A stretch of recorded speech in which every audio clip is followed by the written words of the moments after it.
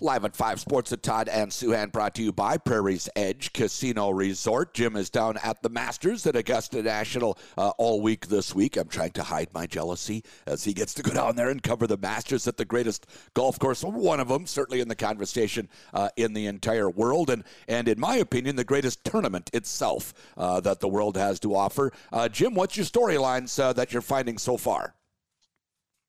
You know, there are a lot of storylines this week, and they're very different. There's the live golf. There's all the talk about rolling out the golf ball, which is more of a theoretical future consideration. There's the big three, Scheffler trying to become the fourth player to win back-to-back Masters. It's amazing. And only three players have ever won back-to-back Masters, even with all the dominating players we've seen come through here. Mm-hmm. And the value that, course knowledge is supposed to add to a golfer's chances here. You have the top three, Scheffler, McIlroy, and Rahm, who have kind of distanced themselves from the field on a yearly basis over the last year. Mm-hmm. But none of them, they all face really big challenges. I mean, again, Scheffler is trying to become the fourth ever to win it back-to-back. Rahm has been up and down lately. He won the U.S. Open. I thought that was going to open the door for him, as so often is the case. The second one, it seems to be just as hard as the first one. Then you have McIlroy, who for the ninth time is going to try to win a Masters to complete the career Grand Slam. Hasn't won a major since 2014. So it's very interesting that the three most dominant players in the game all have, all really have had their share of struggles during the majors, or at least, either struggles or historical challenges.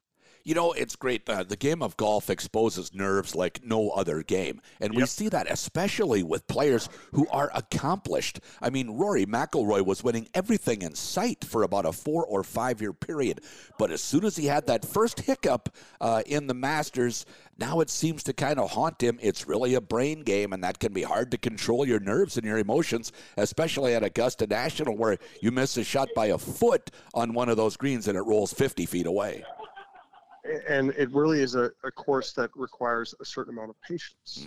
Mm-hmm. And you see that really bite people at times. I think Scheffler's ability to just kind of, and they talk about here, a big part of the game is knowing where to miss it. You miss it on one side and you have no chance of getting up down. You miss the other side, you might be able to chip in or knock in a putt from off the green. Mm-hmm. I actually played this course once, and I found that even as just a hack amateur, exactly that. You miss on the right point, you can make a putt uphill. You cannot make one coming downhill or with a lot of break. McIlroy,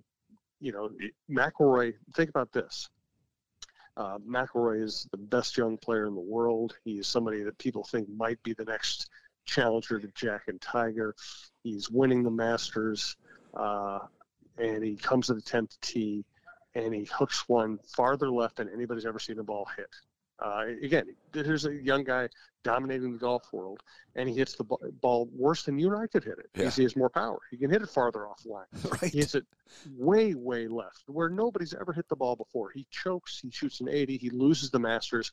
And what happens after that? He went on a run of major championships. He won his next major, but that's still in his head. It's obviously he's still in his head because he got killed by Patrick Reed in a final round here a couple of years ago. He continually backdoors top tens here, showing he can play the course, play very well here, that his game is suited here, but he hasn't won. He's never won here, and he's won every other major there is. He's won every golf tournament there is. There's something in his head. Can he overcome that? That's what makes golf so fascinating. Yeah, and not the only one who Amen Corner has people saying things other than amen as they come through there. Jordan Spieth, another guy who was winning his majors early on. The nerves are young. There's no scar tissue built up on the nerves yet, but now there is for Jordan Spieth. All of a sudden, he had a big failure, with a lead and struggled and hit balls in the water at the Masters. There isn't any way possible for a guy not to have those flashback memories while they're out there. And that's Spieth on the 12th hole on Sunday. He had finished second in his first Masters. Then he had won his second Masters. He was leading his third Masters. It looked like this was just going to be his place. He loved this place. It suited his game. His short game gave him a chance on every hole. And he goes to the 12th, 150-yard shot with a 9-iron in his hand. And he's standing there, and he and Greller had talked about him hitting a draw into there. kind of a safe shot. He's standing there, and it happens to me and you all the time, right? Yeah. All of a sudden, a little voice says, no, hit a fade. Right. He tries to hit a fade. He bounces the ball into Race Creek. He takes a drop from 80 yards, one of the best wedge players in the world. From 80 yards, he chunks it into Race Creek. He takes a 7. He loses the tournament. That might be the most shocking choke job in golf history, given the quality of the player, given his history here, given the relative ease of those shots. I'm not sure we've ever seen anything like that. Yeah, we saw Sean Van de Velde in the Open one year over there in his home country of France, but nobody heard of him before that. Nobody's heard of him since. Yeah, he was not a world-class golfer. He was a guy who played well for 3 days and just, was comically bad on one hole. This is Jordan Spieth looking like he's going to dominate the golf world, and then he played worse than you or I would have played that hole. Right. Fun group to watch today. Justin Thomas, John Rahm, not today, tomorrow and Friday. And Cameron Young. Interesting that Cameron Young is in there, a big bomber as well. Boy, that's 3 players that they'll have a lot of eyeballs on that group. Yeah, I'm definitely looking forward to that because, other than the big 3, who would you pick to win this tournament? Well, Justin Thomas is the guy with the game, right? Yep. He's the guy who can hit it high. He can hit it long. He landed on par 5s on this, with a long iron because he hits it so high with such great touch. He can work it both ways. His short game isn't always reliable, but he can hit every shot.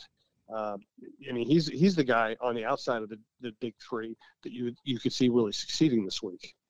There is a big 3, isn't there, right now? There's 3 guys that are the 3 best in the world, and everybody else is trying to catch them. Yeah, you look at the statistics, the recent history, the world golf rankings, and it's Scheffler, McIlroy, and Rahm. Of course, everybody thinks Rahm is capable of taking over one of those first 2 spots at any point. Mm-hmm. And then the drop-off is to number 4, Patrick Cantlay. He's a wonderful player, but he hasn't won a major, and he isn't listed among the favorites, and he doesn't have the biggest personality.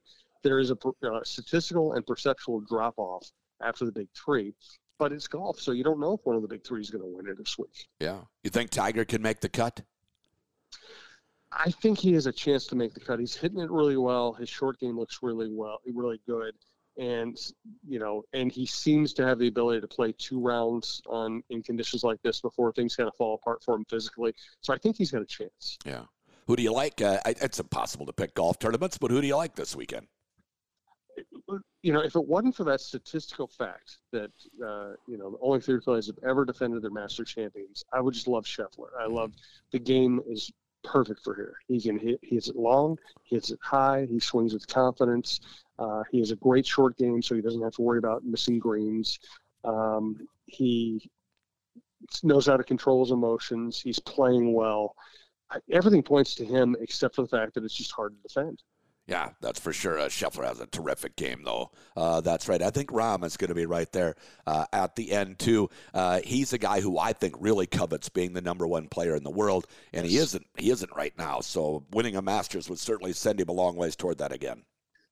Yes, and it's the 40th anniversary of Seve winning, and Seve is one of his idols, and he's a great golf historian. So, listen, Rahm is one of those. There are people you try to say, okay, could he win this week? Rahm is one of those very few players who, if he plays well, it doesn't matter where he is, what the course is, what the weather is, anything else. He could win anywhere, any week. Yeah, and he can win with his B game. There's not that many players that can. No, and the B game is really interesting here because this course, you can't, we've seen rounds where people hit fairways and greens and make their putts and shoot a really low score. But the key is during your bad round. Again, do you miss it in the right places? If you hit a bad drive, do you have a second shot? Can you play the par 5s effectively, whether you're going forward or laying up? And again, if you miss the green, if you go flag hunting here, you can get in bad spots. Yeah. Nicklaus always said, hit it to the middle of the green, right? So do you have the patience? If you're not at the top leader, do you have the patience to play for the smart miss? And then do you have the short game to convert up and down? So, that ends up saving a lot of people's rounds. Jim, thanks so much. Thanks, Todd. Live at 5 Sports with Todd and Souhan, brought to you by Prairie's Edge Casino Resort.